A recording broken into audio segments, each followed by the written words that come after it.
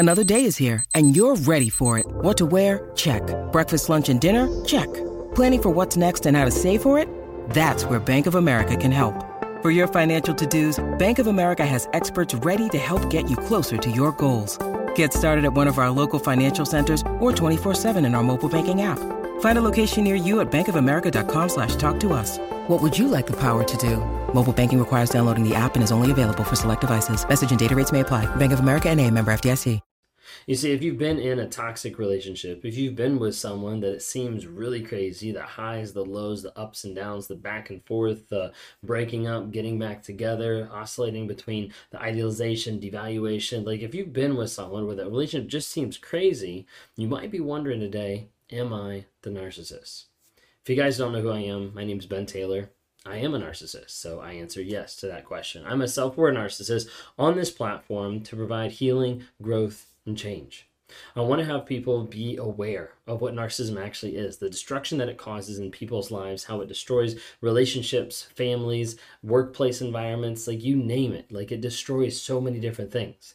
And I want to provide that awareness to everybody out there, to people that think they're narcissistic, to people that have been abused by narcissists, and to full-blown narcissists out there, just to help them wake up any way that I can.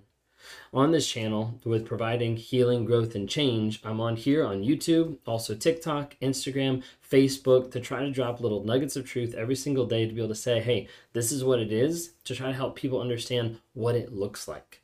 Narcissism doesn't look like what it does in a textbook, and how it actually transcends into the real world oftentimes can catch people off guard. This is why you have psychologists and therapists that know this stuff that sometimes fall prey into a narcissistic relationship because it looks different than the real world. That's the consensus that I've talked with a lot of different therapists who've come through or who've done one-on-ones with me. Anyways, you might be wondering, am I a narcissist? You might be wondering, is that something that is inside me? Or did I cause that? Or did someone else cause that? There's a lot of different thoughts that go through people's heads. Sometimes you have it in the relationship where you're thinking, am I a narcissist? Because the other person is constantly calling you that and is constantly telling you that.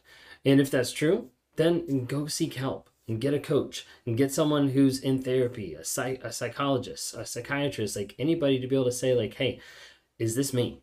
What am I looking at? Like, am I struggling with this? Start doing your research. Start reflecting on yourself to see, hey, do I resemble these qualities? Do I resemble this personality type?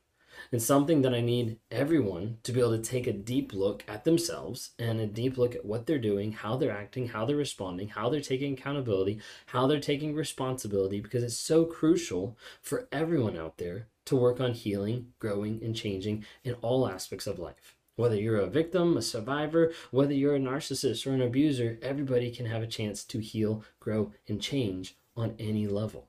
So I'd ask you first off to just do that. Sometimes when people talk about, am I a narcissist? The first thing that people say is, well, if you're asking that, then you're probably not. Or they say, like, if you're watching this video, then you're not a narcissist. Like, when it comes down to it, like, you never know. And there's a lot of times that our videos get sent all over the world, and there's people that would be like, hey, I think you're a narcissist, watch this video, and then they watch the video and they're like, well, I'm not a narcissist because I'm watching the video. Like, just take it with a grain of salt and understand that, like, we can't put everybody in a box. And there's some people that are narcissistic that do watch the videos or do ask those questions. Is it rare? Yeah, it's rare, because a narcissist doesn't like self-reflection, and a narcissist doesn't like to look at themselves and say, who am I actually inside? But you might be wondering, am I the narcissist? I've been in a toxic relationship. It feels awful. It feels crazy. Like, am I the narcissist? Well, one thing you have to be able to acknowledge and be able to see is where reactive abuse falls in.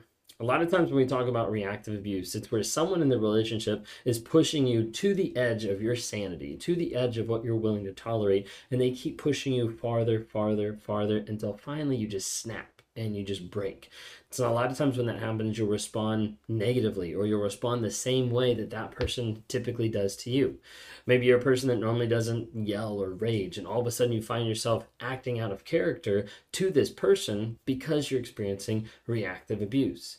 Oftentimes when this happens, people start thinking, maybe I'm the toxic one. Maybe I'm the person, because they get pushed to that edge, all of a sudden they snap, and then the person's like, see, Like you're the abusive one, like you're the one, like this is the reason why we struggle. This is the reason why we struggle with communication. This is the reason why I struggle with who I am, like where we are. Like they'll turn the blame around on you so quick and so easy that it starts to mess with your head.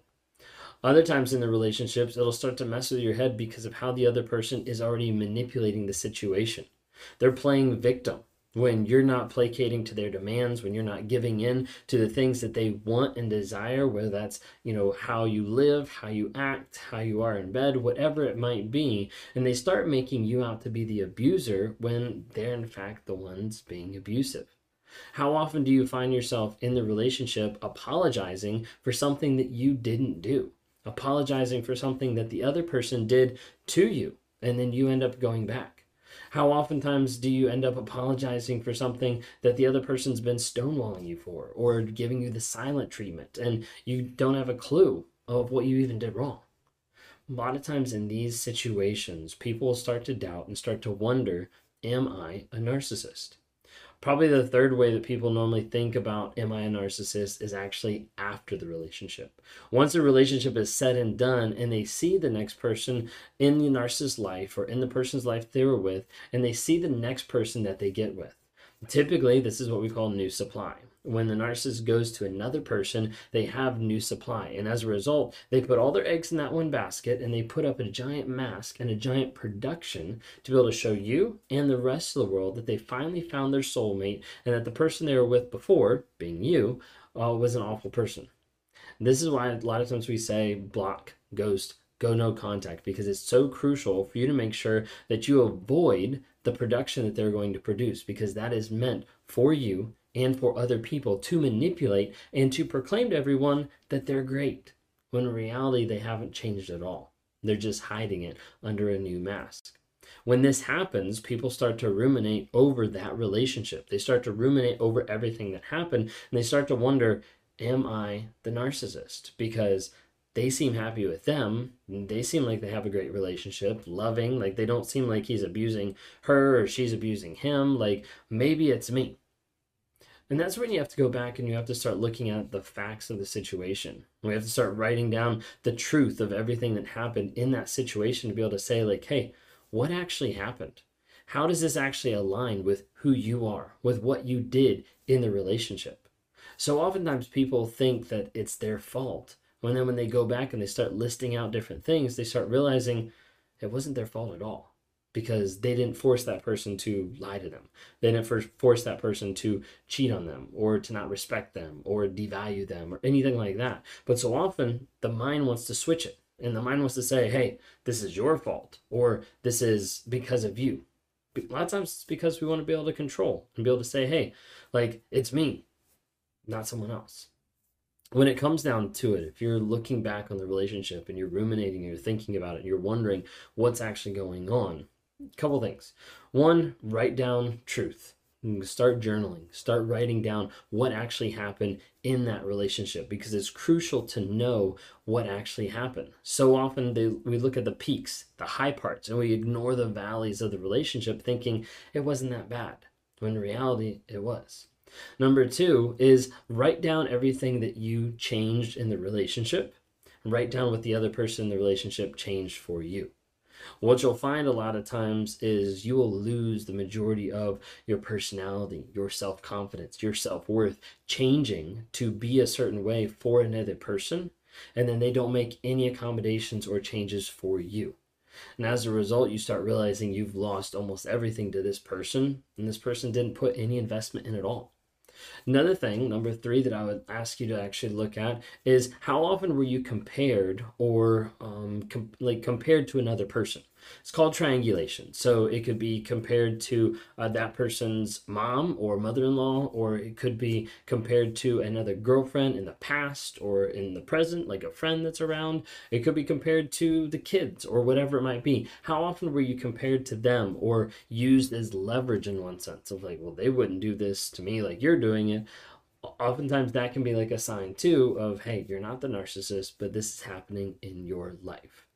So what I do with people on a day-to-day basis, when I do one-on-ones over Zoom calls across the globe, talking to people, trying to help them understand what's actually happening in the relationship, because that rumination that sparks the trauma bond, that sparks a lot of different things that are happening that you get confused about, is something that people need help a lot of times working through.